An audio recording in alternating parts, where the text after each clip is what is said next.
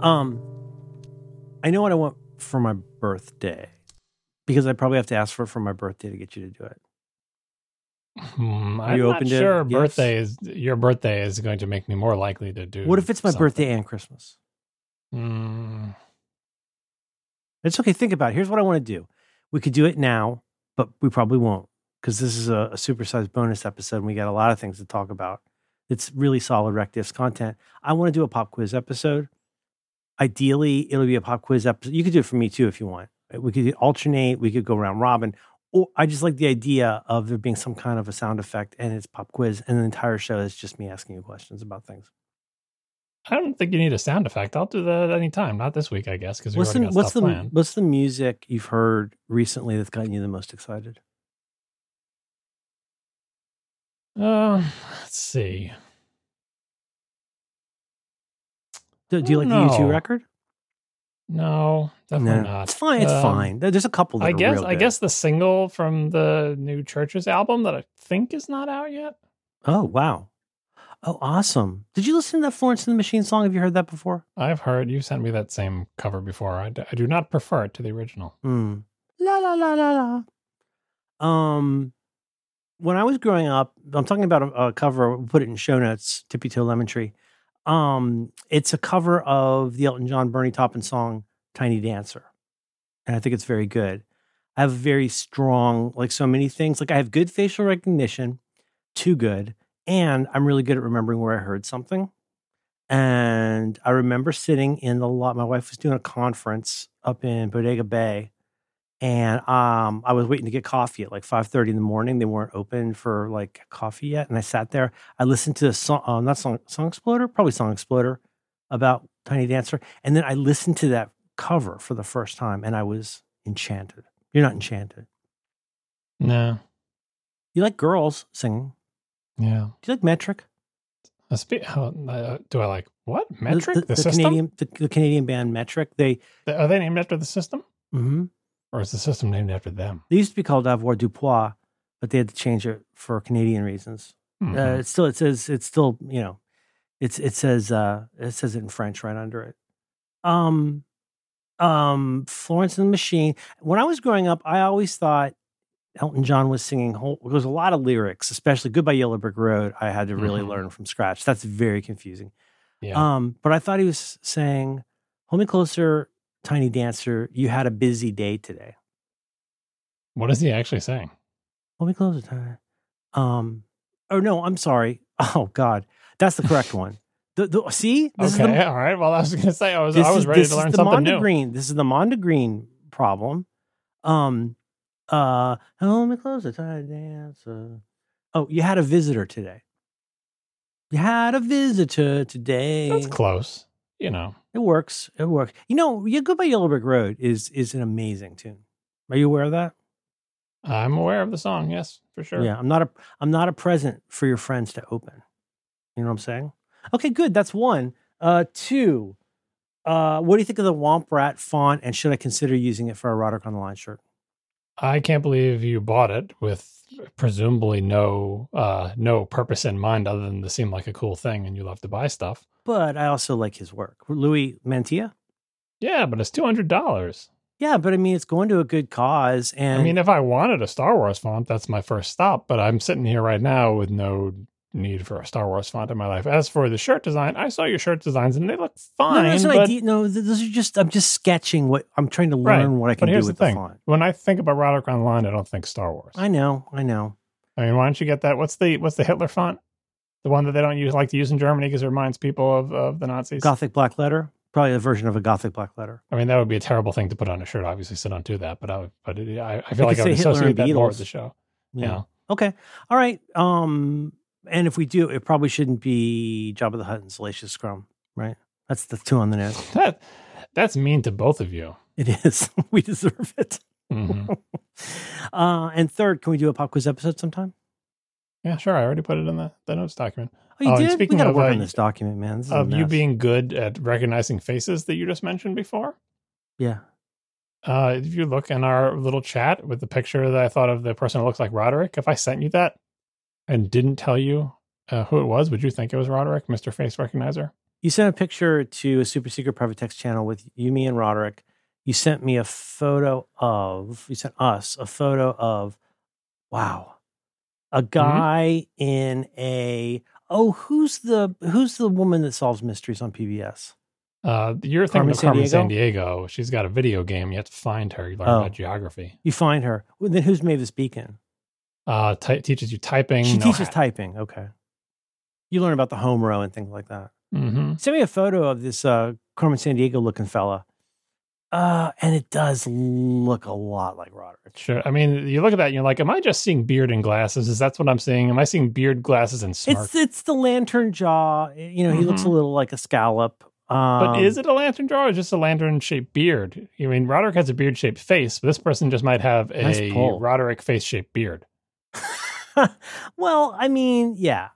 So like yesterday, I have a whole journey with the kid to tell you about. That's very exciting. Not quite ready, but kid's learning guitar. And we had to go to Walgreens as we do. What's funny? Why are you laughing? For whatever reason, last episode and this episode, both times you said a line that made me think of an appropriate follow-up line from the 1980-something movie Rattle and Hum. This I'm not. Was he like, I'm not mad at you? No, what does he say? It's a musical journey. One of the things journey. At the very beginning, the interviewer says, "What has happened between I don't know the whole thing between the Joshua Tree, the tour, and now the new songs." Yeah. And they just ask it to the three people in the band, and then Bono turns to the bass player and says, "Adam," for him to take the question that's impossible to answer, and then everybody laughs. Does he get stuck with those? You think? I mean, they just. Yeah, I don't know. I think the funny thing is that he is the last person in the world who could ever answer that. And then this time you said it's a journey, and then you said he's learning to play guitar, and I said it's a musical journey. Which is what Larry says at one point, trying to be earnest, and then the rest of the band. Should I watch Rattle and Hum? I think it would make me mad. Isn't B.B. King in that? You've never seen Rattle and Hum? No, I didn't like the Joshua Tree. I was the world's biggest U2 fan, or at least you didn't like the Joshua Tree. I mean, it's got like those like 4 good songs. It's got Bullet the Blue Sky. It's got like 6 good songs on an album with like 12 songs. Okay. Save it for the show. I would be happy to. I'm not against it. I'm against Avatar. I'm publicly ready to. I'm ready to go public with my feelings on Avatar. I think they're bad movies. I love U2. When I tune the guitar for my kid, I have a little thing I do for most tuning things. I've got a tuner, right? So first I'll do the like 5th fret on the E to like get the A, gong, gong, gong, gong, gong, gong. And then I'll play a power chord to make sure it works. Chong. But when I do the B, as every guitar player, including yourself, knows, the B or the G are the ones that are tough. They're the ones where the intonation gets messed up. And I played the very beginning of I Will Follow. I did that yesterday. And then I played the solo from Bohemian Rhapsody, and my kid was a little impressed. We got a rap pedal arriving tomorrow because I figured start him off right. Do you ever have a rap pedal? There are 9 good songs on Joshua Tree, which is an album with 11 songs. Okay, I'm going to see if I can do this off the dome. No, still haven't found. No, it's not. It's Where the Streets Have No Name. Mm-hmm. Where the Streets Have No Name. Good song. Yeah. Still haven't found what I'm looking for. Is a third. Good song. Yes. Second, good song. Then the third one's good too. That's give me a hint. I don't know how to give you a hint without giving it away. What is it? What's the song? Wowie. Ooh, what? What's the song? WOWY. Worst of what we are the woe on. What is it? With or without you. With or without you. Yeah. That's a good song. Good song. 4th song. Is that Bullet the Blue Sky? Good song, yes. That's a great song. I love the drum part on that. Number 5, end of side 1. End of side 1, Thunder Road. Come on, you can do it. Badlands. I mean, is it a well-known song? Not as well-known as the last 4. As the guy in Once says to the girl in Once, no, it's not an established song. Mm-hmm. What, that movie makes me cry. What's the last song? What's that one? Running to Stand Still. Song about heroin addiction. It's a good song. Oh, yeah. Side 1, all good songs. Side 2 trails off at the very end, but still good. I think I like the production, and I think this is straight off the dome, and like everything after Joshua's Tree is very spotty for me, apart from the singles. But I feel like that in my brain, that's like the apotheosis of the Edge. Like between Eno did that one, right? And Daniel Lanois. Was that? Am I thinking of? Let me see. The one before. I might be thinking of the one when I was in high school. The one with Martin Lily Luther White. U2 is what you like. Yes. Yeah, Eno and Lanois is Joshua Tree. Steve Lillywhite did. Wow, I'm so impressed that you know him. He did Big Country. I mean, I only know him from U2. I've never seen you look like this without a reason. That's how they sing in Scotland. Mm-hmm. Yeah. Okay. All right. We'll come back to it. What did I get started with? I think I told you this. Wait, never mind. You know this. I started out kind of despising U2 for a stupid reason that is so of the time. Frickin' Gloria. The video for that was on all the time. And now I love it. Now I think the video is epic. Like it's so gritty. I mean, like it looks like they just went out to like they stood on a boat and their fans were there. That's what all of Ireland looked like in the late 70s, early 80s. Just is that overcast. All of them looked like that? Were they always near water like that? Overcast and pale teenagers with too much hair. Mm-hmm. Yeah. Well, that's Adam in a nutshell, right? Because he used to have the afro. He's a handsome guy. Mm-hmm. They all had a lot of hair back then. But you know what I love? I love the one part. I love the little, I don't know, I guess you call it a breakdown. The ticka part toward, like before it comes back. Bow, bow, bow, bow, bow, and then he goes, Gloria. I like when they do the ticka part. I think that's really effective. I think you should watch Rattle and Hum because Rattle and Hum is mostly a Joshua Tree concert movie mixed in with a bunch of ill-considered fawning over Americana and attempting to right. That I think it was blues. That's what kind of put it was. It seemed very like the scene. You've seen the movie Spinal Tap, right? Mm-hmm. I think they're in. I want to say maybe Texas, and it's a scene, but it's really the shot. It's like everything's really falling apart. And Janine or whatever has bought everybody cowboy hats, and all the members of Spinal Tap are sitting there. First of all, cowboy hats. Almost no one can pull off a cowboy hat. It might as well be a leather vest. And they're sitting there with cowboy hats on. I think Bono wears both a cowboy hat and a leather vest. He loves that sleeve. Well, starting with Red Rocks, he was that guy. Yep.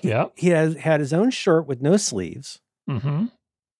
Surrender. And that's kind of how I feel about Rattle and Hum in my head, is Spinal Tap with cowboy hats. Well, so here's the deal. So Rattle and Hum is self-serious in parts, and they do try to immerse themselves in Americana, and they do play with B.B. King and stuff and fawn over that, right? But A, the band is not self-serious, as you can see how from whenever they try to interview them, and it goes disastrously. And B, the recorded performances of songs from the Joshua Tree are amazing. Okay, all right. So if you just skip everything and just go to the part where it's basically a concert movie, where you have the best seat in the house for U2 playing songs from the Joshua Tree in concert, interestingly shot. It's amazing, yeah. Right? And everything else in it, you can be like, okay, well, they visit Elvis's house. And do they go to Graceland? Yeah, and the thing is, Larry's super into Larry the drummer, Larry Mullen. I love Larry. Jr. He seems earnest. He's super into Elvis. It was like a big deal to him as a kid, and now he's coming to America and gets to go to the place. I'm telling you, it's like cowboys. Like everybody, like in Hot Fuzz, how everybody dresses up like a cowboy. Mm-hmm. I think people in England got really imprinted on a lot of things about America, including cowboys, and then you got blues music. Yeah, and then like Larry's like legitimately tearing up at Graceland about this, and the thing I remember from that bit is he says, so Elvis's grave is on the property, right? And so they're talking to Larry, and he's legitimately tearing up about Elvis, right? Which is kind of funny and cute. Yeah. And then he says, I just wish that they hadn't buried him in the backyard. Because he can't say backyard, it's a backyard. I can't do the accent. Like, no, I get it. Now I have to watch it. Okay, I will watch Rattle and Hum. That would be my penance.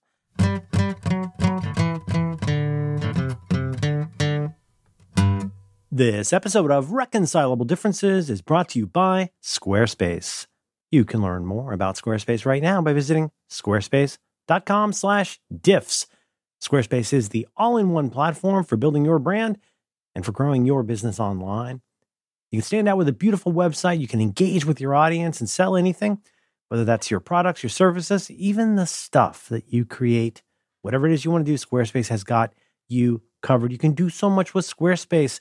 You can blog. That's right. It's a verb, you guys. Please blog. And they got powerful blogging tools. You can share your stories, photos, videos, and updates, and you'll be able to categorize, share, and schedule your posts to make your content work for you. You can, of course, sell your products in an online store. They just give that to you. You can sell physical or digital products. How cool is that? Squarespace has the tools that you need to start selling online, and they have SEO tools. Because if you're out there and you can't be found, that's no good, right? You can use their suite of integrated features, and they have useful guides that can help you maximize prominence among search results. I've been with Squarespace forever. I don't know what else to say to you people. They're still buying these ads, which means there's some addressable market out there of people who aren't yet on Squarespace. You need to do this, or you need to find the people in your life who need this, because believe me, there are people who need this. I have turned on so many people to Squarespace over the years, mainly because I'm lazy and don't want to become a webmaster again. Because, but if I'm being honest, really, that's also where the Roderick on the Line podcast lives over at Squarespace. They've been great to me, and they're going to be great to you. So please do me a favor right now. You go to squarespace.com/diffs. That's DIFFS. So you can get your free trial, no credit card required. And when you're ready to launch, use that offer code DIFFS, DIFFS. That's going to save you 10% off your first purchase of a website or domain. Say it thrice, and it's almost like praying. Squarespace.com/diffs, offer code diffs for 10% off your first purchase. But I bet you heard it the first time, because you're careful listeners. Show your support for John Siracusa. He's all the times are tough for him now, but help the guy out. I mean, just look at the state of his house. Our thanks to Squarespace for supporting Reconcilable Differences and all of Relay FM. I think that's all I have for this initial mini pop quiz. Fix my username D. That's really boring, and you're going to yell at me for what I did. Hey, everybody. Welcome back to Reconcilable Differences. This is episode 208 of John Syracuse's program. John and I visit with each other fortnightly to try and figure out how we got how we are. And then the other one, too. That's pretty correct, right?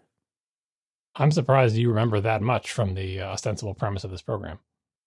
You don't think that's still the premise? Did the premise change? Did Mike and Steven, they change the premise? No, they don't have the power to change the premise. Only we have the power to do whatever it is we think that needs to be done. Anyway, it's been a lot of years, but we're still. It has been. See, the subtitle of the show gives us cover, and that's why it was selected. John and Merlin try to figure out how they got this way.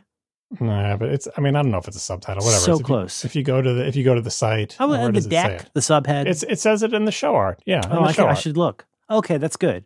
I like to use the old one. I like the one with the white background better. You got it. People can't see what you saw. You have to tell them what the subtitle is.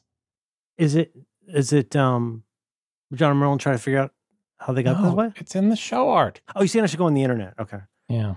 Clicking relay.fm/RD /join. You can actually join on /RD as well. It's right at the top of the page. Yeah.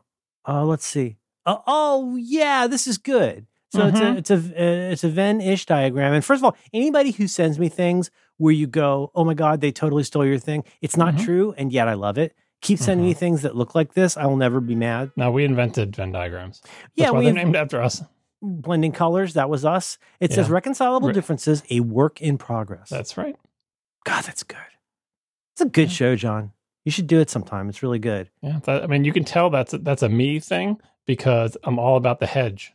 I'm all about the coverage. Right. I'll bet working with you is really good in that way. There's a wall. You bet. You've been working with me for 7 years, and you're speculating about what working with me might be like. I do that. I work with you. That's true. I do. You're soaking in it. I am. Palmolive? You are the I soften your hands while you do dishes. Yeah. I'm done blowing smoke up your skirt, buddy. I'm done. Dunzo. The work is not going to progress. But I think, did we talk one time about estimations? Was that you and me? Talking about estimations, and I was trying to make a case for something that didn't really make sense. But it's like I was talking to Alex about weather forecasts. And from what I understand, most people misunderstand, for example, a precipitation forecast, that it's actually kind of a science thing. And they say for this exact area, here's the % chance that it'll rain. But that doesn't mean God's playing at dice. It means there's mini models, butterfly wings, etc. And then, you kind of zoom in. This is the show. and you're listening to it, and we're glad you're here. We've been doing it for a long time. We've done 207 episodes, which is also the laundry number that I had at Admiral Farragut Academy. And you all are kind enough to support us by going to relay.fm/rd/join. And for a very modest amount of money, you can help John and I get paid for this, you know? Well, I really don't like it when people say stuff like, let's just do the show. You know, I'd do this either way. You know what I'm saying? Mm-hmm. All right. I know you wouldn't. You really do need the money at this point, right? Yeah. You got to get that freezer fixed. Yeah. And what we do is double fortnightly, which I think, based on the law of association, it shows that once a month we do some bonus stuff for you. And this is one of those weeks where we'll have the regular part of the show, which you're enjoying now. You are enjoying it. And then after that, there's another part of the show, and people who subscribe get a feed where you get to hear the whole darn thing. And I really like the after show part.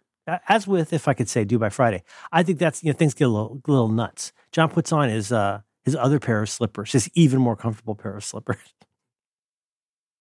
Although if we ever end up doing a before show, then that'll be the end of the show, because that can never happen here. There's going to be one before show, which is every single pre-fight we've ever done, end to end. I'm going to hire John Hodgman to come in and say the episode and the date. You can't afford him. He was on Poker Face. He was on Poker Face. I was organizing some books, meaning I'm putting them in piles, and I realized I have one hardcover copy of The Areas of My Expertise. This is setting aside the ones I bought and stolen online. I've got The Areas of My Expertise in hardback. I've got More Information Than You Require in hardback and paperback. And I have, I think, 5 copies of the Watchmen comic. I also have 5 copies of The Body Keeps the Score. Have you read that yet? Have you read The Body Keeps the Score No, yet? but I feel like I have. Bessel van der Kolk? That's okay. He's Dutch. Mm-hmm. And so we're going to do that. John, what's on the agenda for this week? I see we've got some follow-up. You want to tell our friends, our listeners, our parapals what we're up to this week?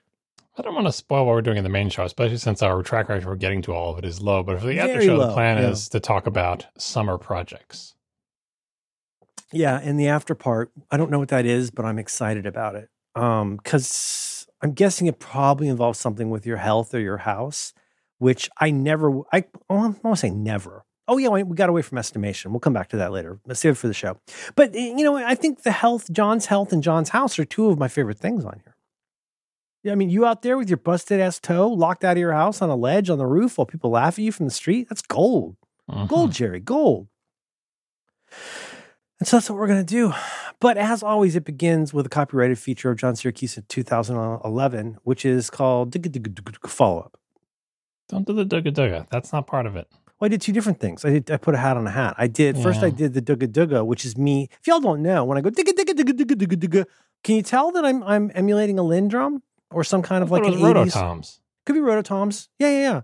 But it's that one sound, and I'm kind of actually specifically stealing that riff from a Mr. Show bit about the new Ku Klux Klan. Hey, check us out. We're the new Ku Klux Klan. We're 100% hate-free. There's that. And then, so I do that on Do by Friday. And then I did the Mike Hurley thing. You want to hear it again? I'll do it again. You ready? Follow-up. Mm-hmm. Heich. Mm-hmm. John, what's going on follow-up this week? What are we even doing here? First little bit is last week we talked about Steam, the place where you buy games online. Yes. I looked at the thing for a Steam Deck. Those are costly, John. It's like a little gaming PC in your hands and priced accordingly. It seems like it'd be really heavy to hold in your hands. Yeah. So I was trying to get the I was asking John about Steam. Do I need to know more about Steam? Why do I only have 2 games on Steam?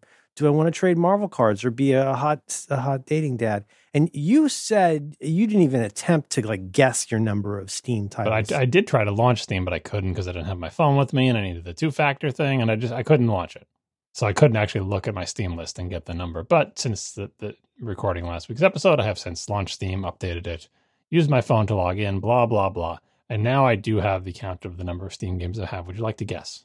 John you buy like I know there's more than two kinds of games, but you got AAA games, which are usually $60, right? Mm-hmm. And then you mentioned specifically that they do these sales, these little flash sales. They have Steam sales, they call them. Yeah.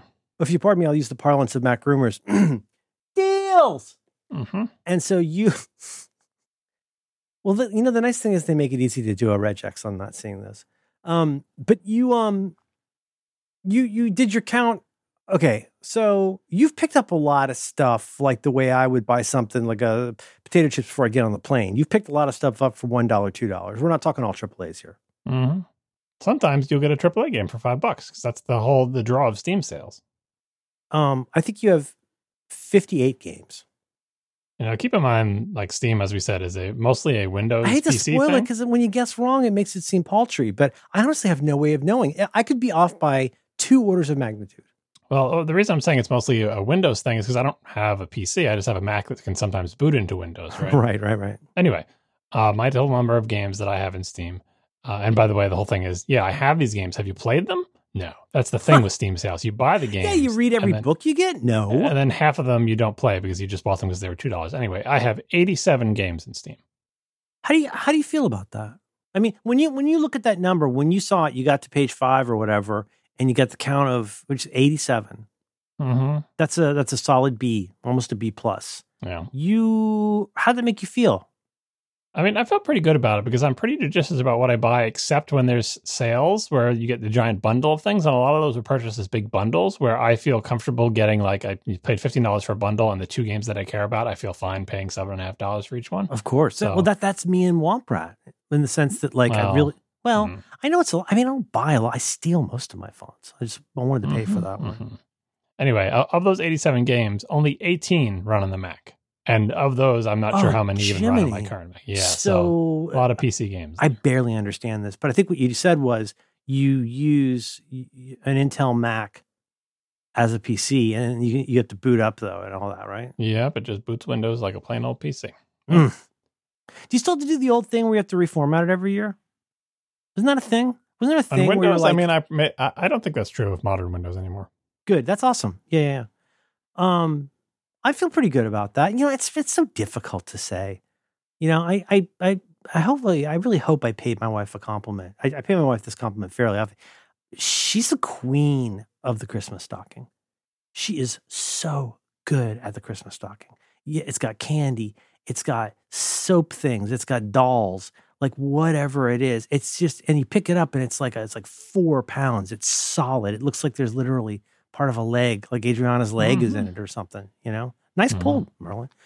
And I love that. I like the little things. I like a little like party gift bag with goofy things in it. I'm asking you for a combined Christmas and birthday gift of a pop quiz show, but I love just a little treat that's for me. Doesn't it make you happy?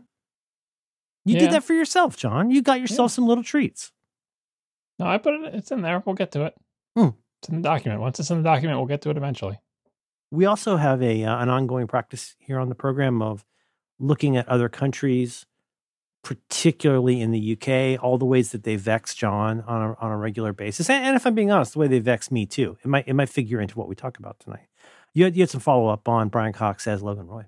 Yep, I was saying that even though the actor is not American, that he was playing an American, that at one point his background on the show is, I believe, Scottish. Yeah, well, so here's the thing: during an impassioned speech, his accent slipped, and he used a phrase that only a British or Scottish person might say. Oh, you and everybody wanted to tell me, the character on the show is actually born in Scotland, and so that makes sense for his character. But here's the thing: as Rob Lawrence points out, and I'm quoting Rob now. Yeah. Brian Cox said in an interview recently that they originally told him Logan was from Canada, Logan being the character that Brian Cox plays on Succession.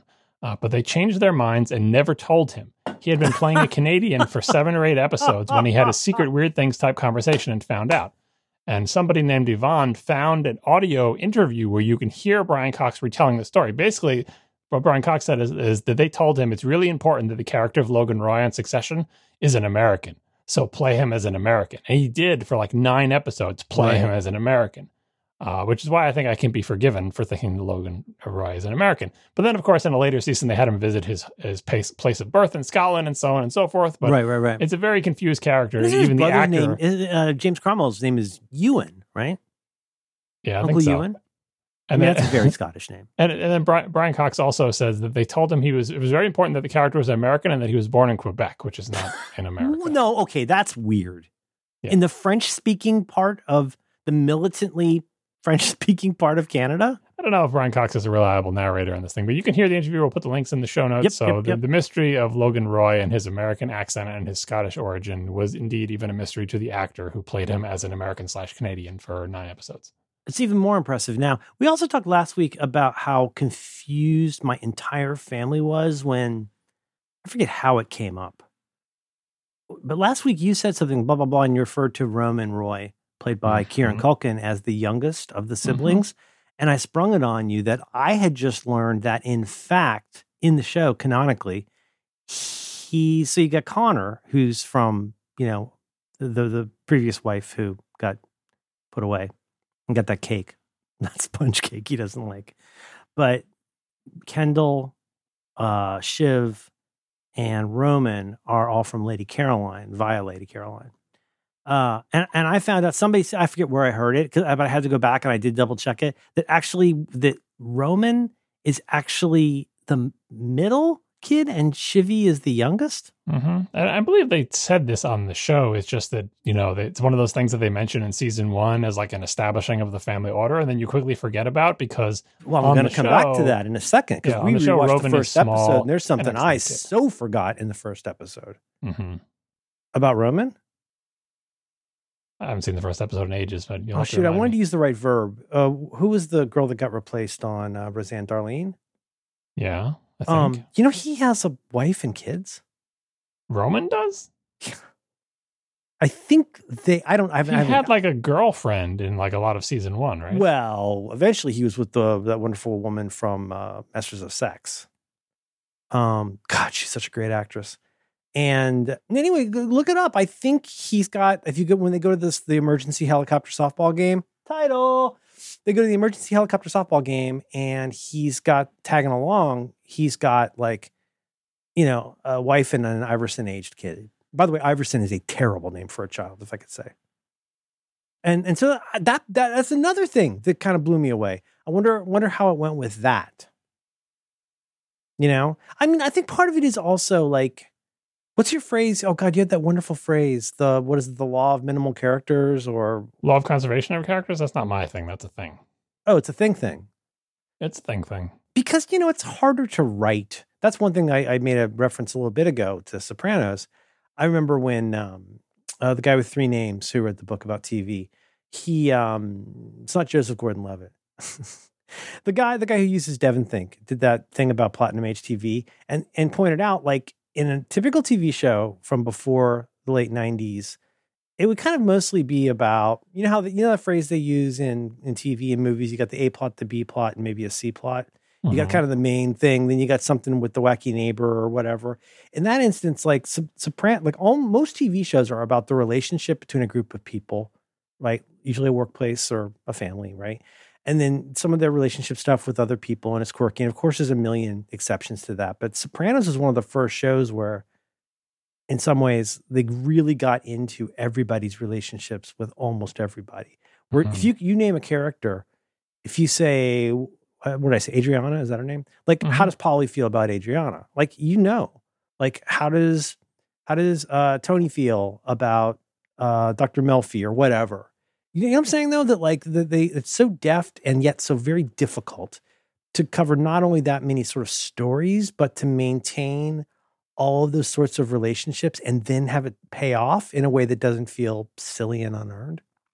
Yeah, unless you run out of those. Like it's like those shows where people have romantic relationships and they do the permutation, as I used to think of it when I was a kid, where everybody has at one point been pining after and or been dating everybody else, and it's like, well, we used up Grey's Anatomy, yeah, we used up all the permutations, and it's not combinations because it's permutations. The order matters. It's like person A likes person B is different than person B likes person A. Right.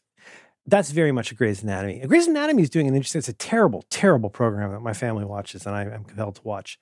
I like to watch it. I love the first 3 seasons, which were about 80 years ago. First of all, everybody on the show, like Trainspotting and Ellen Pompeo, they're all 80 or 90 years old. So they brought in a whole new raft of new what are they called? Residents? You know you don't watch Grey's Anatomy, do you? I do not. Did you watch Anna Delvey Foundation? Did you watch the Anna Delvey show? I think I got a little more than halfway through that, but didn't finish The it. listener might recognize this. There's a lot that goes on at this hotel where Anna is running up a big bill at this really, really I think it's like $1,000 a night, the room she's got. And there's a woman who works at the desk named Neff, who's an African-American woman. And the way she talks, she sounds a lot like the way Maria Bamford, I'm too blessed to be stressed. She's on Grey's Anatomy now. Neff. Google Neff and Dovey. And she's terrific. So they're smart to have brought in. I mean, it would almost be like MASH going, well, in our 9th year of the war, let's bring in a whole bunch of like 20-year-olds to be on the show. And I think it was actually a good. The show is still terrible. It's irredeemable. The COVID season with the beach is one of the most excruciating things I've ever seen. They did a whole, almost like a Bobby Ewing thing where Meredith is dying, the titular Grey title. Titular Grey is dying. And they, and so she keeps like seeing McSteamboat or whoever or McDream Man. McSteamboat Willie, yeah, right. He has a steamboat hat. He loves boats. He got shot. No spoilers. And but anyway, that just goes on and on. But it's really funny though when we watch something like, say, Grey's Anatomy, Abbott Elementary, Survivor, are three that come to mind, and you see the commercials. The promotions for the other shows that are on that network.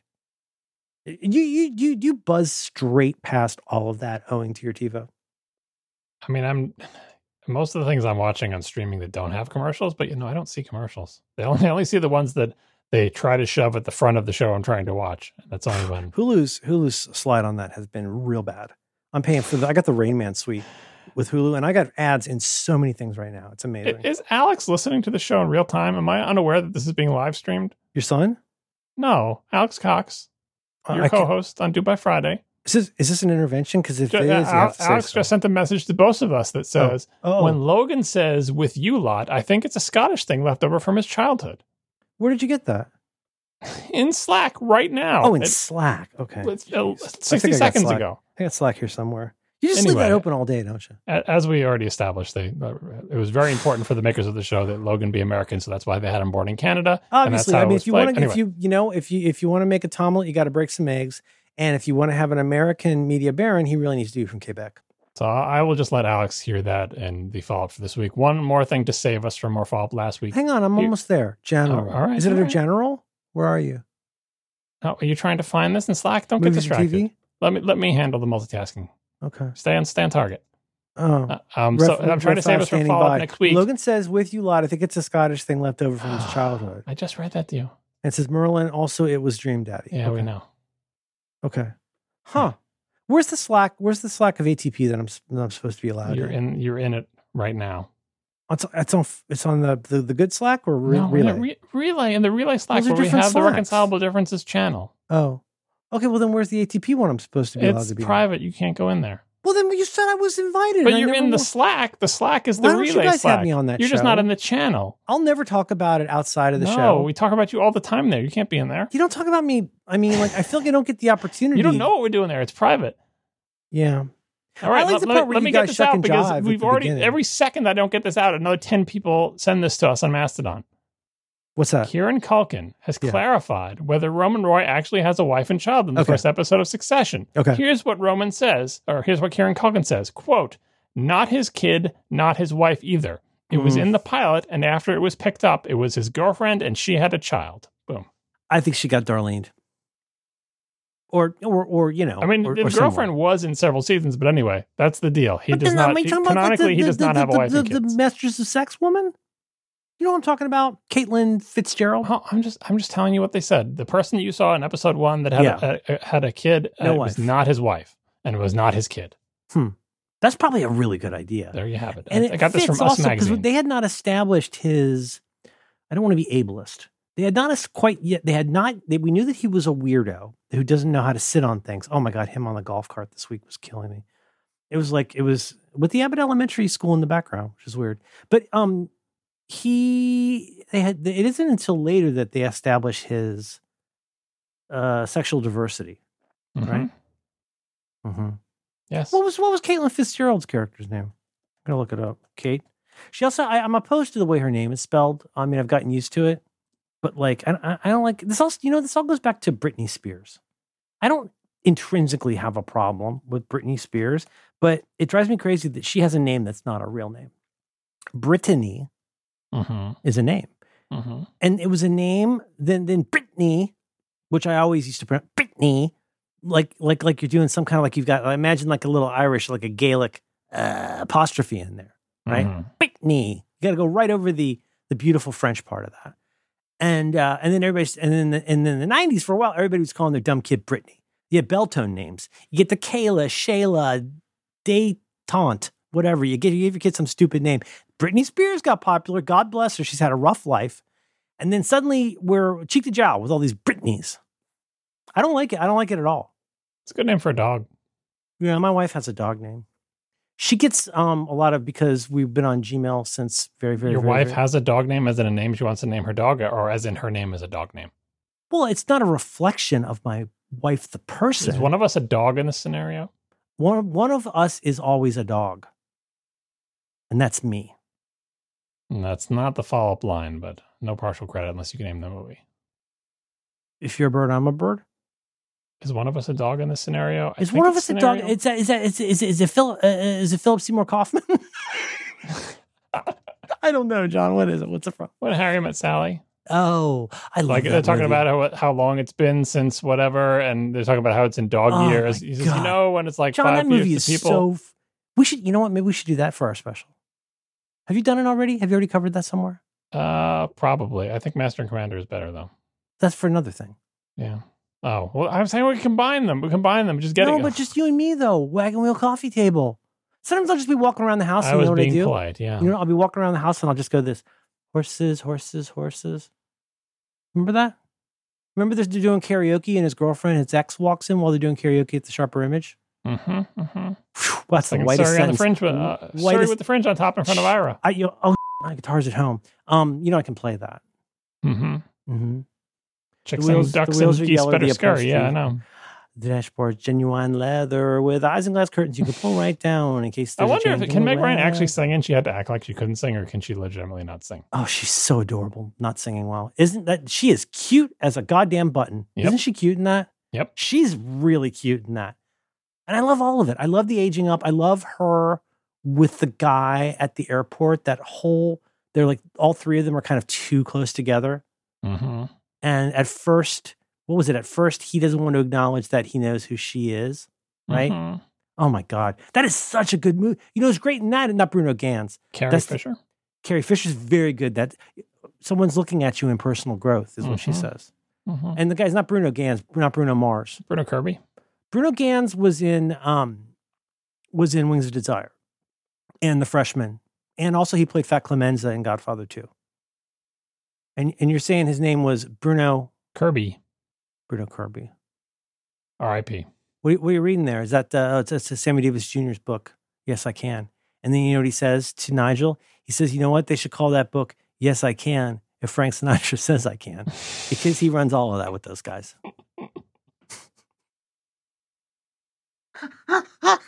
Boston. It's not a big college town.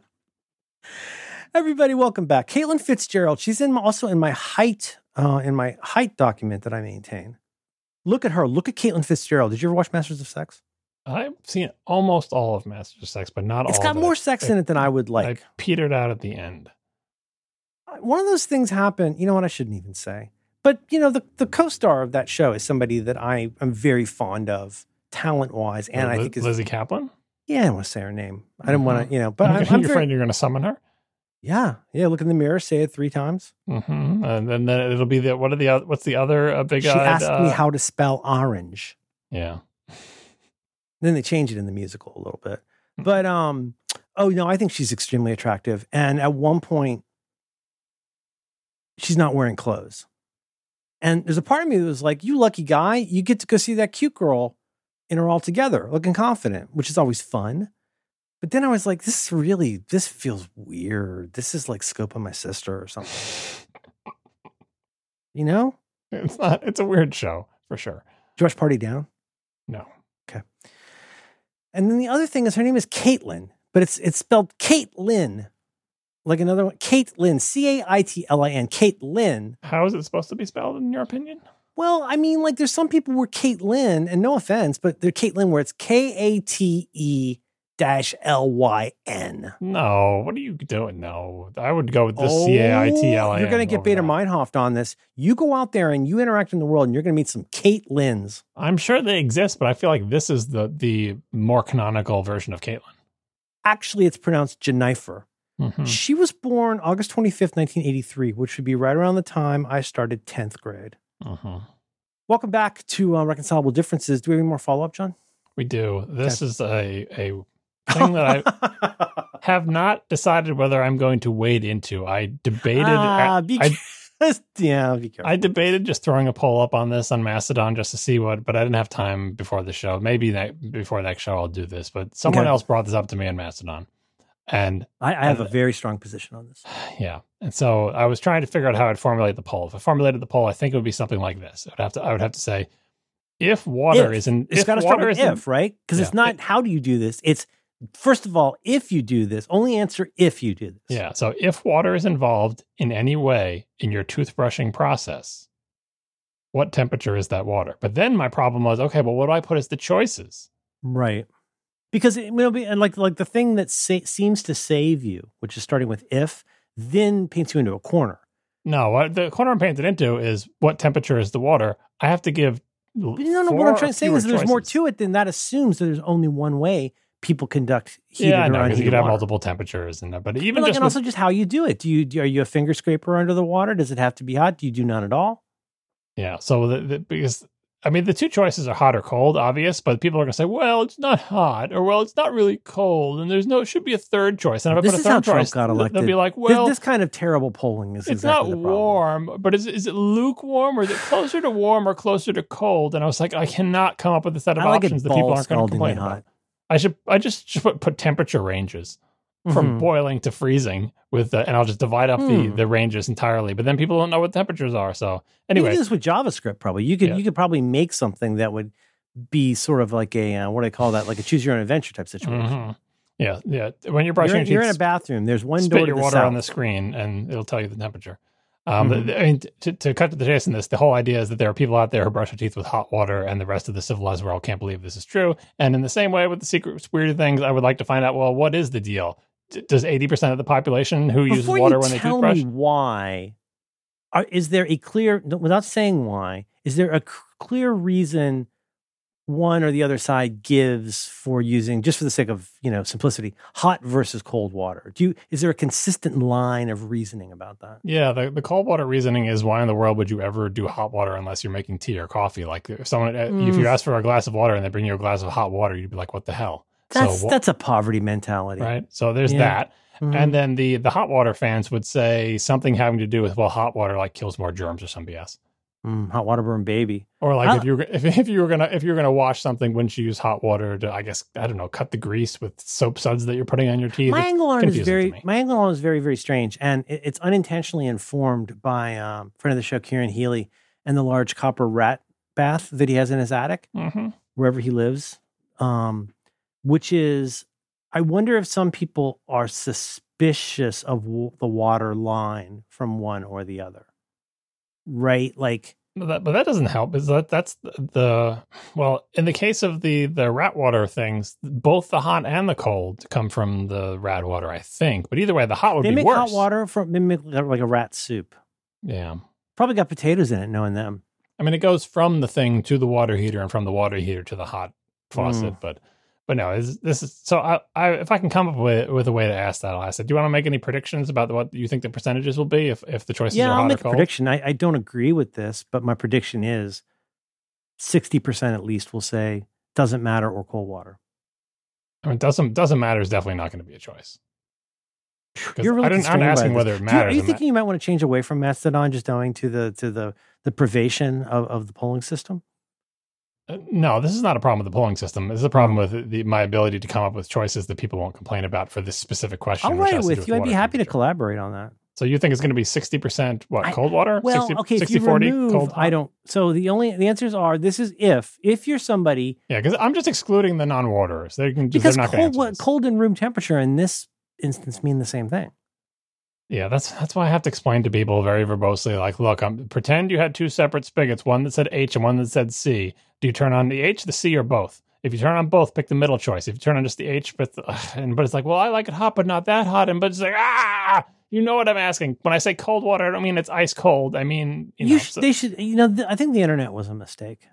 No, this is just a hard one to do. Okay. Like if I could interview people individually, I can handhold them through it. I'm saying, well, is it closer Silicon to hot or closer to the cold? And if they let's really go can't around the room. Is it hot, cold? And you ask each person. You should do that.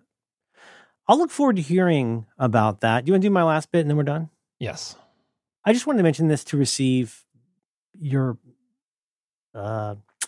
approbation for how I did this. So for the last year and a half, probably, you probably don't understand what I was doing, but what I was trying to send you, I hit Command Y, and I wanted to show you the first instance where I searched for usernode D process. Command Y? History in Safari. Okay. Yeah. In Chrome, you have to run your credit card. Let's see here. There's my kid my kid's in a face makeup. See, this is Edward Tomlin. You remember that? Remember that weird article I found? It was so weird. Top 10 New Order songs. That's a made up thing. But damn, where's the thing? I can't find it. So for the last year, let's say, I've had this thing on my, I was going to say studio display, on my Macintosh Studio, correct? It's just a Mac Studio. They don't call it Macintosh anymore. Well, then what's the Apple called? No, I don't remember what year they stopped doing that, but it was actually a pretty long time ago. It's kind of sad. I know. It's tradition. On my Studio Mac, Brittany, you go and you open your activity monitor and you can see, like, if something's hinky, often you'll go into activity monitor and it's showing you all of your processes, how much CPU, energy, etc. it's taking over time right now. There's one that I'd never noticed before that's neat, which is like I've seen cumulative like CPU. I'd never seen cumulative like energy. That's pretty cool. But anyhow, I go in there and like a lot of times you'll see one, you're having a problem. This is being weird. Why am I beach balling in this app? And you go in and it's red. And that means something's tied up with that process and you got to get out of there. A lot of cases, especially with things, I guess, like daemons, or as you say, daemon, you can force quit them, but they'll come right back, right? User note D is a process. This is so boring. I got to get through this. User note D is a process that involved with, I think, the interface between apps and services into notifications. It has to do with, like, I don't know what. I've asked you about this at least twice. I spent the last year finding everything I can about it. And I don't know why. I don't know how many CPUs I've got in this thing. I think a lot. But it's just frustrating to me. Wouldn't that frustrate you if you opened up Activity Monitor and there was a background daemon? Any other Mac, it's like 0.1%. And 100% of one of your CPUs is running on this busted ass daemon over a year. That's not great. Although, like, are you going to Activity Monitor because you noticed weird behavior, or are you just in Activity Monitor and then you notice user note D is going nuts? Sometimes I go to Activity Monitor, yes, because of something that's going on. And usually it's easy enough. You see the red thing, you force quit it, sometimes Descript doesn't really want to quit. That's not a bad example. But anyway, the point is, whilst I am there is when I see user note D, like 100.2% or whatever at the top. And it's just like, ugh, what is this? I've spent so long. Long story short, it's kind of related. It appears the sample. I think you looked at my sample, my .log. And it's like, it's something related to whatever Java-ish library for doing time zone conversions and something with ICS with calendar stuff, but I could never track it down. Finally, I went to like Stack Overflow or whatever. Problem was this thing that lots of people, and we know how to trust people on these fora, right? But it was like, hey, this worked for me. But it was from like a year or two ago. It's from a different operating system and involves going into library/application support and moving Notification Center directory to your desktop, and then running this like one line multi-semicolon command. And I got backups. I did the craziest goddamn thing, John, which is I just, because the problem is Notification Center or whatever it's called, that folder doesn't exist there anymore. At least I don't have one, right? So I just ran the command. I should send you the command to see how bad what I did was. I restarted and it went away. Can you believe that? Isn't that crazy? I do believe it, because when you have a hung process like that, very often it's trying to munch through some kind of bad data. How could it stay hung for that long, though, John? Because it's trying to munch through some kind of bad data, and it got caught in a loop while it was trying to munch through bad data. The classics, like the dumb stuff in the back, they always say you find stuff in the last place you look, I guess, unless you're out of your goddamn mind and keep looking for things after you found them. But corrupt fonts, I've had that bite me before. My guess was weird settings like corrupted plist or something. But Cocktail, Clean My Mac, all that stuff never found anything. And I don't have a replacement for Roo Switch anymore. I really wanted to do like a whole like fresh start with a backup for that one app, but I don't even know how to do that. Anyway, that worked. Should I send you the line and see what you think? Okay. So I just did that, and user note D is a process that blah, blah, blah. Oh, yeah. Okay. Oh, wait. Do you want me to just send you the link, or do you want me to just paste you the code? The link is fine. We'll put it in the show notes. Well, here, we'll do this. That's that. And the extractions from this post. Did I get a markdown link for that? So maybe that, by doing that Darwin user directory, get conf. What's conf? No, don't worry about that. Well, no, I want to know, because it's basically trying to determine a variable, right? There's a variable that is Darwin user directory. Yeah, This is pretty plain, right? Change directory to, and then it's saying in ticks, whatever the Darwin user directory. So go find out where my directory is, and then RMRF notification center, com Apple notification. So that's the settings, Apple settings. No, I think that's a folder named that. Oh, I see. And then kill the user note D process, then kill all for notification center, and it worked. Yeah, that makes perfect sense. You find that kind of weird and frustrating that it worked? No, like why wouldn't it? That's like I said, it's bad. But it's bad data. I had to go find that after a year, John. That's crazy. Yeah, I know. Well, it's bad data, and the people who write these programs have to make them robust in the face of bad data, and they didn't in this case. It was some kind of data that it was trying to work through that I'm assuming got it caught in an infinite loop. Yeah. I've been there. You got to walk from the parking lot, but that's so I fixed that, and that's a weird relief to me. It's kind of where is the Stack Overflow link? You didn't send me that one. Oh crap! It's I think, damn it, what is it called? Super user. No, it's user note use a process that's responsible for. Let me try and do a Google on this.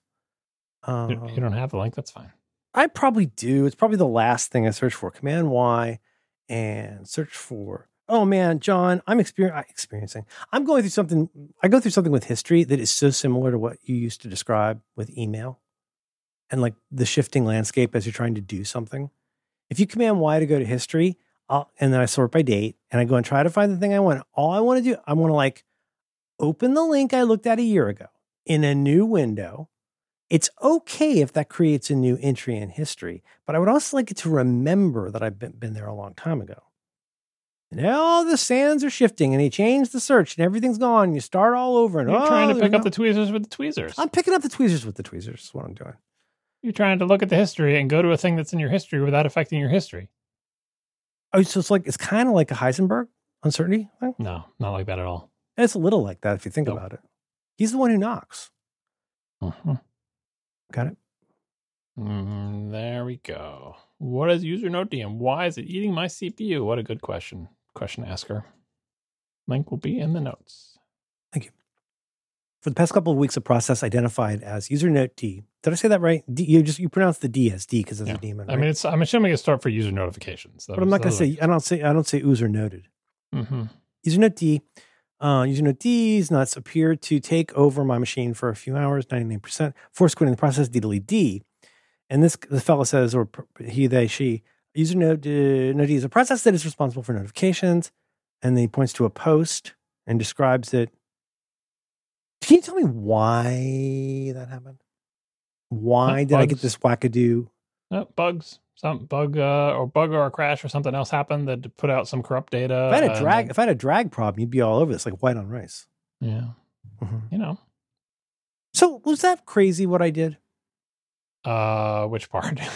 Well, you're so unkind. I would say, like, by Googling for the answer to this question, which is where I would have started anyway. Yeah, but my rubric on the life, as you may or may not know, is that you shouldn't say you've solved a problem if you don't know what you did that made it not be a problem? And importantly, often, what caused the problem? I don't know either one of those here. I mean, you don't know what caused it, but you can be pretty sure that you doing this solved it, though, because you did this and immediately the problem was fixed, right? And it hasn't come back.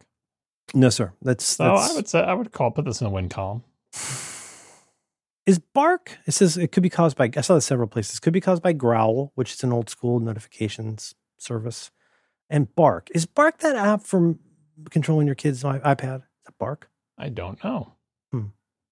Well, it's fixed for now, I figured you'd browbeat me or have questions, given that I did this kind of blindly. But it turned out okay. And now I can sleep at night. That's good. Do you want to cut all of that out? No. I think it's very important for people who have the same problem. So you're saying it's in the show. And I'm excited for you that you've fixed a long-standing problem with your computing life. I did something and it's better now. There you go.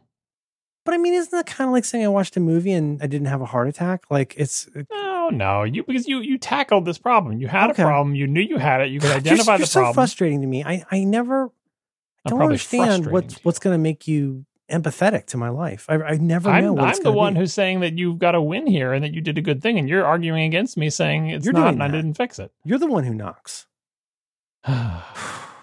Relay.fm/RD/join. John, what's next?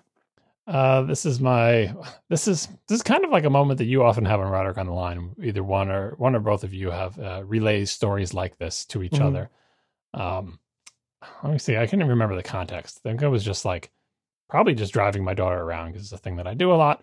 And she said to me, she texted me, as she often does, within the house that we both live in. She very often texts me. In fact, she's texting me while we're recording this. She is texting me, just FYI. Oh, my Lord. Anyway, she texted me. I guess I can just scroll back and see what she said. Where is it? Oh, so many texts. She did say that she was losing her menu bar on her computer last night when she was texting me, but I didn't get a chance to look at that. Losing the menu bar. Could she be accidentally control scrolling? No, I think she turned on the setting that makes a menu bar auto hide, about that one. Oh, right. Oh, I remember there's that one where like where colors would show through. Some people leave that turned on. Remember there's like a leopard skin coming through your menu bar? Remember that? Yeah, it was very unappealing to me. Very unappealing to me. So what'd she say? I'll take your time. I'm gonna send you some photos. Find it. All right, I'm finding it. There's a lot of scroll backs here. You got to scroll. No, it's fine. Yeah. All right, here we go. This is the beginning of this conversation. This is not. What time is this? This is 11:31 p.m. A couple days ago. Okay. And there's no the earlier context is about entirely unrelated issues. Okay. She says, "Can you send me your Apple Music playlist?" That's. So I don't mean this to sound sexist. I mean, it's about old people, not women, but that sounds like such a mom thing to ask for. Send me your playlist. All right. So two things. First, I'm going to credit her for knowing that unlike her, I do not use Spotify. Mm-hmm. She is a Spotify person, all in on Spotify, but she knows I don't use Spotify. And she knows there's a thing called Apple Music. And so she assumes that because I don't use Spotify and because I have music, I probably use Apple Music. And she wants me to send her Apple Music playlist. Do you understand why a teenager would ask such a thing? A teenager who uses Spotify? Am I allowed to ask, if this is too much to ask, tell me, but is she using playlist in the way you and I would think of that? Meaning like usually a manual or sometimes smart playlist, like the classic iTunes drag songs you like into this list of mini lists? The reason she's saying it is because the currency in her world are playlists that shared among Spotify users. The idea is that what a playlist is just a list of essentially pointers to songs that are on Spotify. Yeah.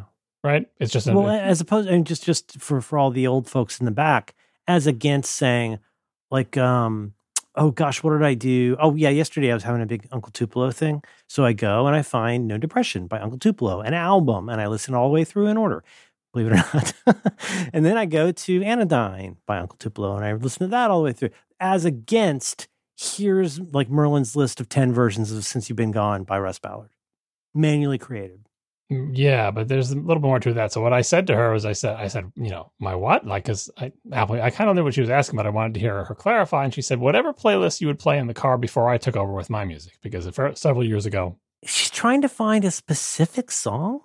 Well, no, because like I used to play my music in the car, but then when she got old enough to have her music, she's like, no, when we're in the car, my phone gets to connect to the Bluetooth. I control the music because we listen to my music. But she was asking me to send her my playlist, which is like whatever I was playing in the car for the many years before. Yeah, right? I haven't cracked it. I don't know what it's for. Right. But so now I had to explain to her, look, yes, I do play songs in the car, and it does exist as a playlist. But what she doesn't understand is she thinks it's going to come with the songs. Right. I'm saying like those songs aren't on Spotify. Right. Most of them are. Especially stuff like what used to be called, what was it called before? iTunes Match. Like, so you've ripped your favorite. Yes. Like CDs I told her these, like the vast majority of my collection comes from songs that I ripped from CD. I don't think she's ever even seen a CD. It's basically like wanting a library book or wanting a stack of library books and receiving a stack of index cards. So like when you're sparing a Spotify playlist, you just send them on a URL. And if they're a Spotify user, that's it. It refers to all the same stuff. Right. Yeah. So even if Apple Music has that feature, my playlists are not quote unquote Apple Music, the streaming service playlist. They're playlists constructed of MP3s that I ripped from CDs. It's so strange to have to explain. So I can't send her that playlist. I can't send you that. There is no, because you would, even if I gave you the list of songs. She's not wrong, because if you're in the parlance, like, I love Spotify. I don't love the company. I don't love the podcast. I don't love their business, but like, I adore the Spotify service. I mean, stuff like today, I was listening to something and I put on my headphones and it knew, okay, now send it to this. And like that kind of thing that usually drives me bananas. Apple Music has no sense of any of that when Spotify's great at that. But setting that aside, Spotify's great at that until you have more than one person messing with the same Spotify account, which I'll get to. Well, change your password, dude.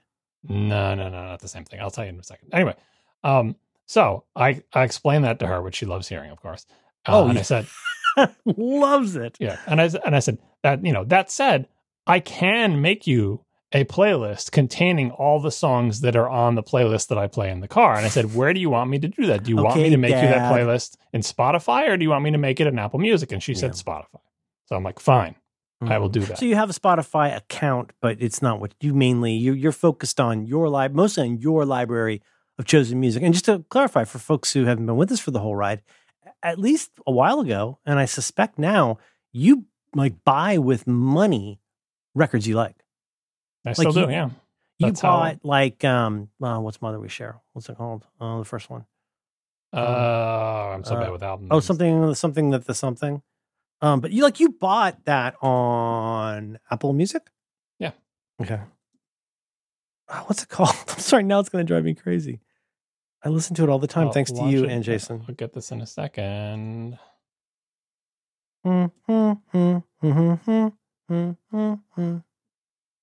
Church. Love is Dead? Is that from Love is Dead? No, it's earlier. It's from. I'm sorry, everybody. I'm really, really sorry. Stop changing my stuff. I always want thumbnails. I never want the list. Ugh. It's the one with the Mother We Share, and I'm so close to getting it, but The Bones of What You Believe. The Bones of What You Believe.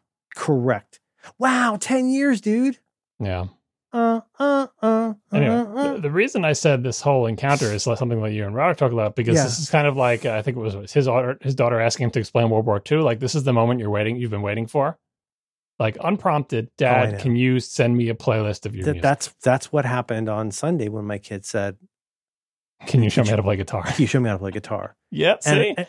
And I've been really, if I'm being honest, John, I've been a little bit unexpectedly pained by my kid growing up a little bit. I'm like, I love my kids. Like, I actually like the person. It's my favorite person to do stuff with and be with and pal around with. And I've been like, really bummed. It's a good thing they'll never leave. So difficult. Did you get those photos? Like the kid will just go and just decide to make a meal. And like, kid's totally independent. We're getting ready to prepare for driver's test stuff.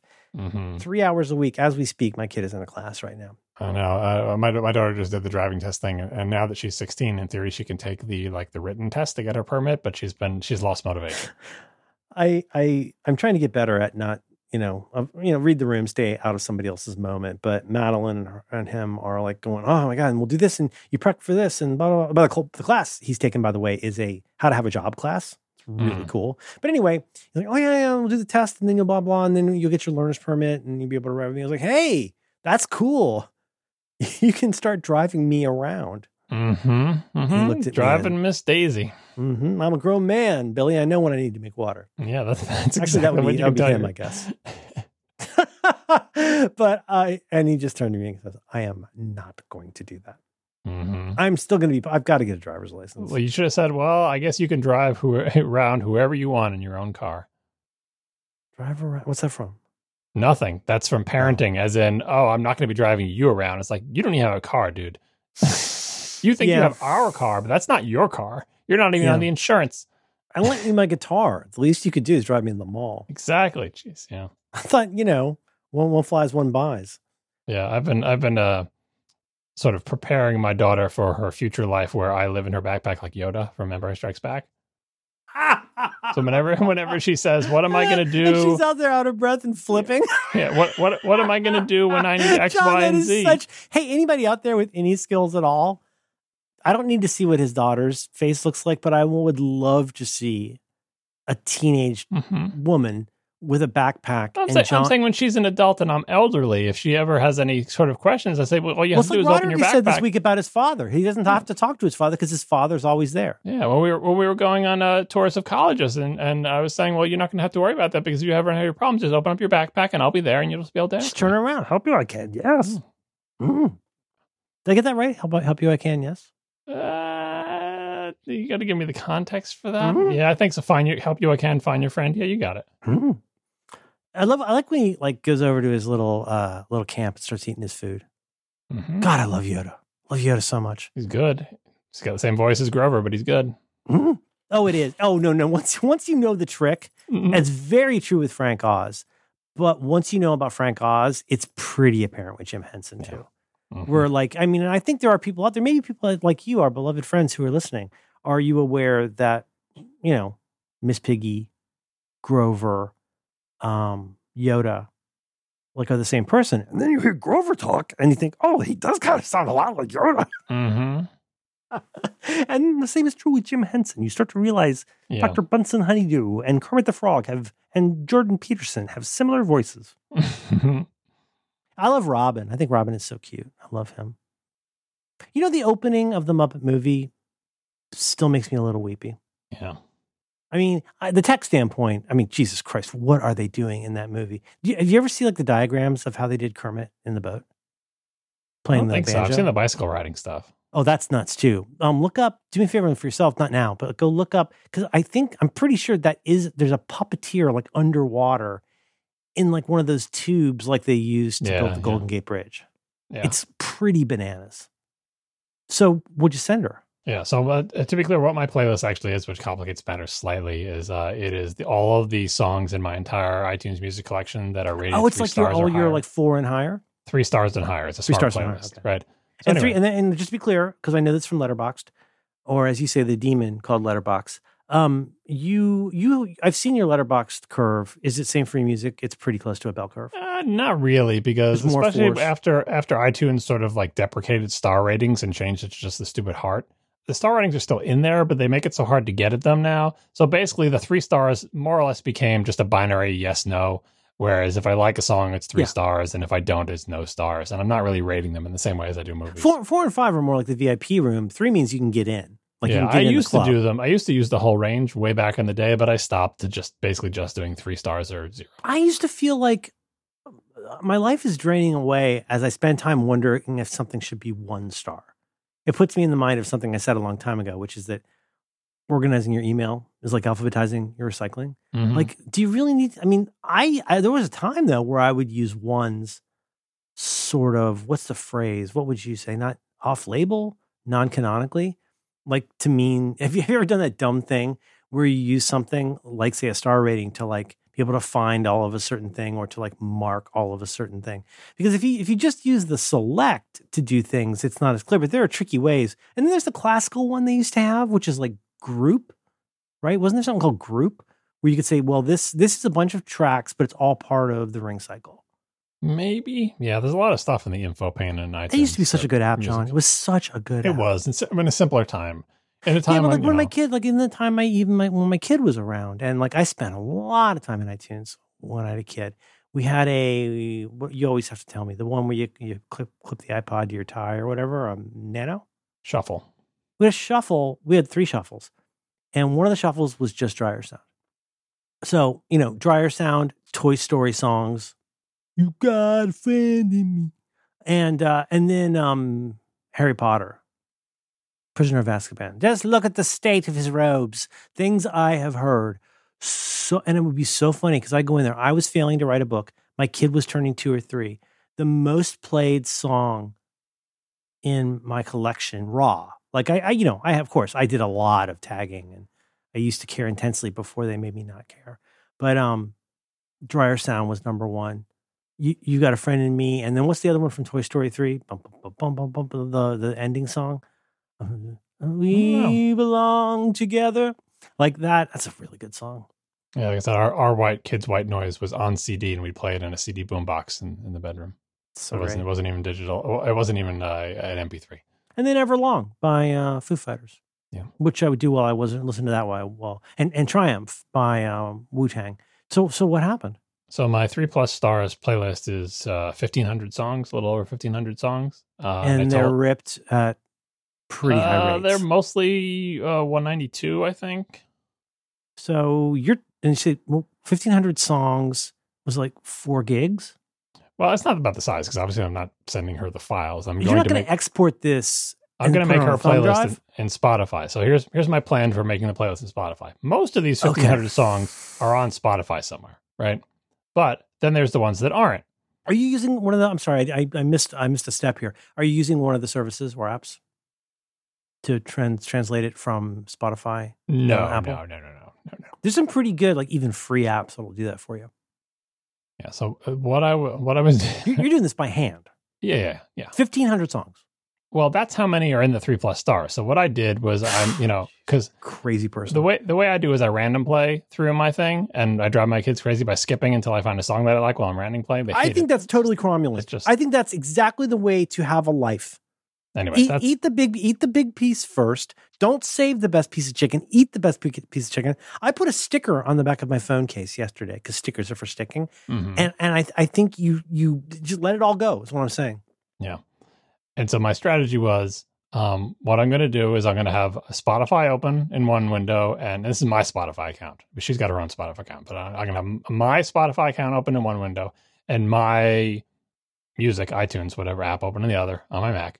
Yeah. And I'm just going to go through. Oh, John, this is insane. Song by song. And for each song that I want to be in the playlist, I will use. You wouldn't create like an importable like XML thing out of like a spreadsheet? Just all hand rolled. Okay?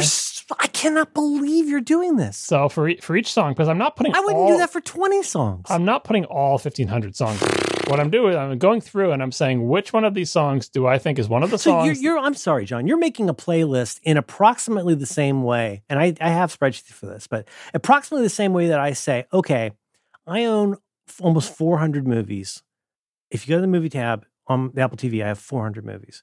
And so then that makes me want to go into my Plex once or twice a year. You understand? And like, I don't need this 80 gigs of Godfather 2 there because it's just the same version that's on iTunes. But you're doing it like I would do it. You're not even using a spreadsheet. Window here, window there, onesie, twosie. Yeah, and so I start by making a playlist on Spotify on my account on Spotify. Appreciate this adequately because I know once I make a playlist on Spotify on my account, it's real easy to share that with her. So I'm making it in my account on Spotify, and I have the music, iTunes, whatever next to me on my 3+ stars list, and I go through and until I see a song that I want, and then I go to the Spotify window and I hit the little magnifying glass and I type in the first few letters of the song and it auto completes and I see 17 versions of the song and I pick the best one and add it to the playlist. Okay. And I just repeat that when I come across a song. When and in what situation? Is this an evening thing for you? Do it in the morning? Yeah, it's like a morning, afternoon project. Because it can be fun if you're in the right state of mind, or it can seem like doing your taxes in pen if you're not. I was up for it. But part of it is the satisfaction of curating. Because again, I'm not putting all 1,500 songs in there. I'm putting in the songs that I think my daughter has heard in the car. You're curating the curation, and that I think that she'll like. And by the way, recently she's been actually taking some of my advice because she's listening to music like she's heard. For example, she's heard Cranberries, like the hits, Linger. My kid Dreams. likes Cranberries now. Yeah, she's heard Cranberries in the car since she was very little, right? Because do you listen to and enjoy them? Yeah, I just the hits, like The they're in stuff my I would know, like Zombie or the Quiet One. Linger or Dreams, right? Those are the big ones. That one. Yeah. Yeah. And so she's heard them before, but Wow. that's Dad's music, and Dad's music is uncool. I'll bet it's on TikTok, I'll bet you. But then a couple of years pass, and all of a sudden she's playing, quote unquote, her music in the car, and Linger comes up. I'm like, huh. And after a couple of weeks of her playing Linger and Dreams, I said, if you like the Cranberries, you might like the Sundays. Dude, when this happens in the car, someday we'll do a show just about this thing I'm dealing with. Because, of course, I'm middle-aged. I'm white. I'm a man in America. Consequently, I am so deeply underappreciated and so deeply unacknowledged. So we're sitting there, like driving around waiting in traffic on 3rd, and then I hear, bow, bow, down, bow, down, down. What do want you to? I'm like, wait, is this is this just like a shuffle? She's like, no, it's just like stuff I like. Like you're listening to Badfinger and you didn't tell me about it. And then there'll be something like, and then here's the thing: they'll also say, "I discovered this band on my own. I've never heard the song in my life." I know. It's like, no, you didn't. We used to have dance parties in the afternoon where we would dance. We would dance to this. We would dance to Beyonce's Countdown. And she said, "Whatever." John, you're not going to admit it because you're very stoic. You're like my own private Marcus Aurelius. But don't you feel a little bit underappreciated when that happens? Yeah, my own daughter said, "Stop pushing your Sundays agenda on me," because I mentioned it once and then I mentioned it a second time because I know she would like the Sundays because she likes the Cranberries. She's playing them for weeks in the car. Oh, there's so many like that where I'm like, if you have this thing you love and that thing you love, and it's somehow even better than you would think. Yeah, and she's heard the Sundays in the car before. It's not like for her whole life. She didn't know it was the Sundays unless she looked at the screen, but she probably didn't. Anyway, so eventually... Do you have to? Eventually, she found the Sundays on her own, and then she started playing the Sundays in the car, and I'm like, I don't say anything. You can't say anything. I know. Because you know what you do? I'm sorry to use my phrase again. You're going to crush the bunny. Yeah. Like a nice thing happened, and the whole time that you're sitting there going, are you effing kidding me? Your daughter, my son, they're sitting there going, oh, God, I hope he doesn't say anything. Of like, you know what I mean? It's yes, like, I know it. I have the good face recognition. So the story I was going to tell you is we were walking out of Walgreens yesterday. We're walking out of Walgreens, and I know this sounds like a stand-up comedy bit, but this is a problem I've had my whole life. We talked about this on You Look Nice Today. This is a thing that's been around forever, and it's been proven to be true as recently as yesterday. One, like I forget everything. I don't know anything, but I see a face, and I recognize the face. And at this point in my life, John, we're in the middle of a conversation. We're having a good time. We're chatting. We bought a thing where he'd be able to use the amp, for this particular plug, and got some candy for Mom. I see a face. Doesn't matter who it is. I see a face, and I know the face. And as the word "hey" is forming in my mouth, because here's the warning for you, John. If I see a face and I think I know the face, you know what I do? I say, "Hey." Now, that could be somebody I was on jury duty with in 2008. That could be the ex of somebody where they had a very acrimonious breakup.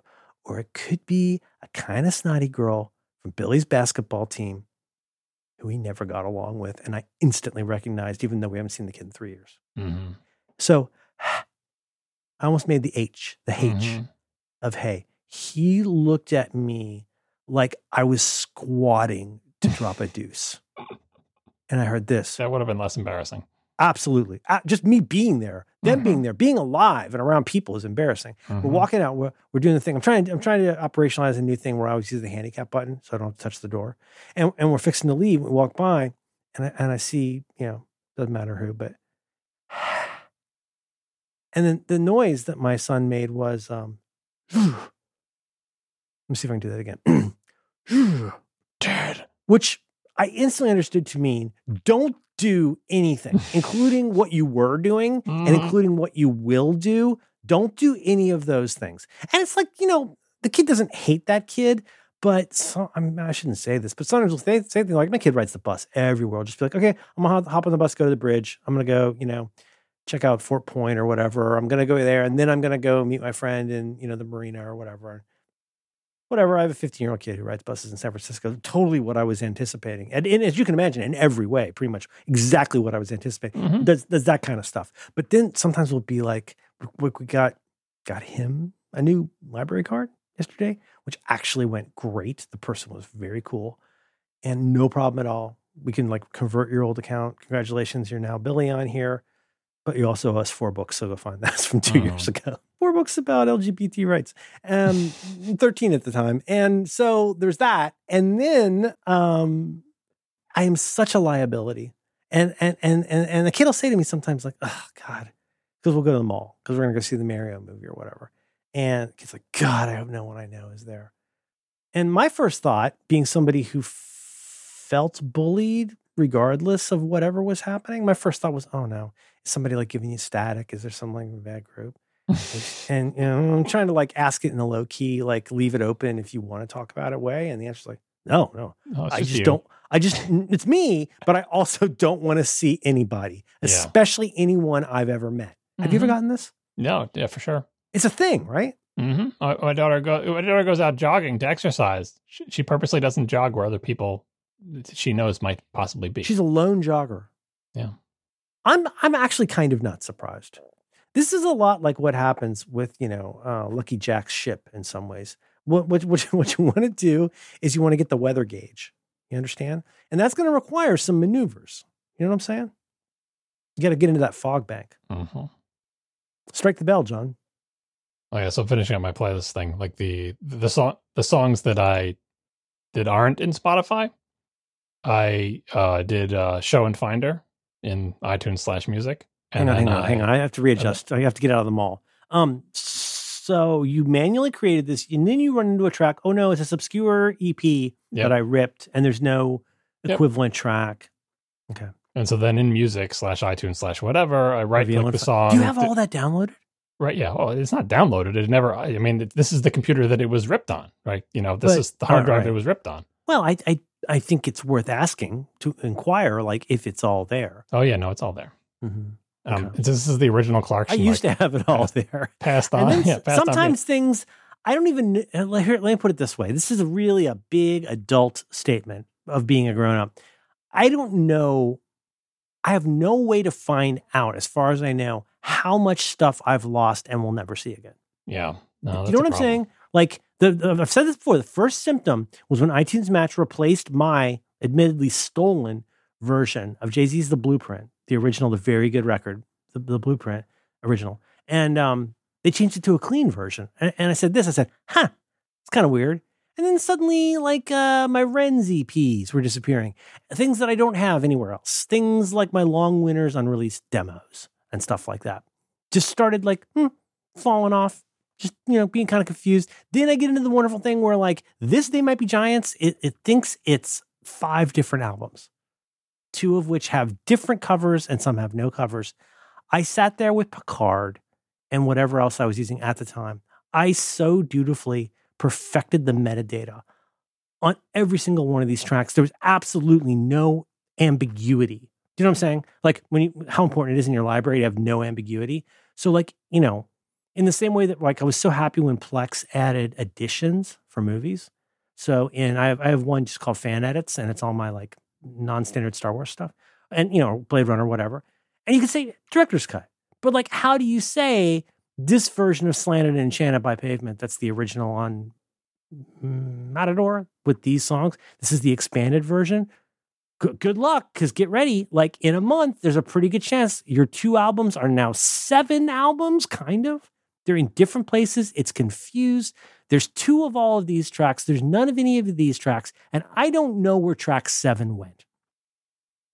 Yeah, iTunes Match was a real mess in the beginning with that. It did get better over time, and I'm sure it has deleted some stuff for me, but that's why I have backups. And basically, if I don't know that I'm missing a track, then ignorance is bliss. And I'm pretty sure I have all the ones that I want. Oh, that's what I was saying. Like, I don't even, it's like me and my block of photos in the garage. I don't even want to know what I've lost. So you reveal in Finder, what percentage. So first of all, you started out with roughly 1,500 songs. Mm-hmm. For the list, did you know when you were going into it that you had a number in mind approximately? No. I was just looking at every single song in turn and deciding is this one that belongs in the playlist or not. How often was the track you curated in music not available on Spotify? I actually didn't look at the percentages. Maybe so. Like I ended up with a There must be playlist. times where you're just like, I'll just take it off. I'll just take it off. It's not worth it. Oh no. I was not gonna do that. So I ended up with about 300 to 400 songs in the playlist out of 1,500, and of those, maybe 60 were not on Spotify. So pretty good. They had most stuff. Not bad, really. Yeah. And for the ones that weren't, I would reveal in Finder and then option drag it out into a separate folder. And so I was just making copies of all that stuff. And then what I did with those copies of the, they're just MP3s. There's no DRM on there or anything. I brought them over to my daughter's. So you do MP3s? Did you do like 320? Actually, they might be AAC. Some of them, they're M4As, a lot of cases too. Mm-hmm. Yeah. I brought them over to my daughter's account on one of the other Macs in the house. And I uploaded all those songs to her Apple Music account. Perfect. Right. So now she's got copies of those songs, like they've been uploaded to her iCloud, iTunes, music, whatever thing. Right. Right. Okay. And then within Spotify, I sent the URL to my playlist that I made to her, which doesn't have the songs that aren't on Spotify. Right. And then I opened that playlist in her thing. And then I made a copy of that playlist for her and I called it Dad's Awesome Music, put it in her Spotify account. Right. And now those are all the songs that Spotify had. And then within the Spotify client, you can say if you want to show local files. And I pointed the local files at her iTunes music collection, which now just had the uploaded files that I had added to her, Aha. And then I dragged all those files out of the local file section and into that playlist. But we're not done.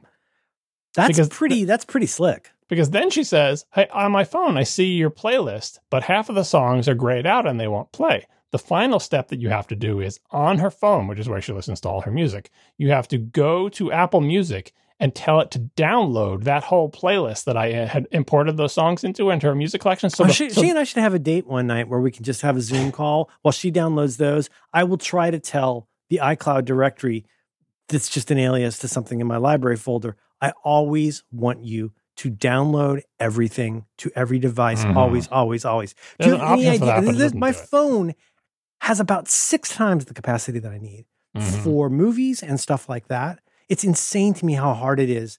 In that case, in my instance, it's iCloud. Like, because I open it up in Calibre, and then Calibre says, "Oh, that's not an ebook. I'm confused." And you're like, "Dude, you're the master computer. This is you are on the computer where this stuff lives." And iCloud still sometimes just decides to bounce and like take it out. Well, the good thing is on Apple Music on iOS, you can go to a playlist and there's a button at the top of the playlist that just says just download everything in this playlist. Yeah. And so I did that, and now finally she can go to Spotify on her phone and she can play the playlist and every song will work. The songs that are on Spotify will play from Spotify, and the songs that are not on Spotify will play from the local Apple Music. As long as she's on her Mac, you're good. On her phone or her Mac. I did it on both. Because she's got so like the iTunes, what we used to call iTunes Match. That's if you've got the iCloud Rain Man suite, you just get that, right?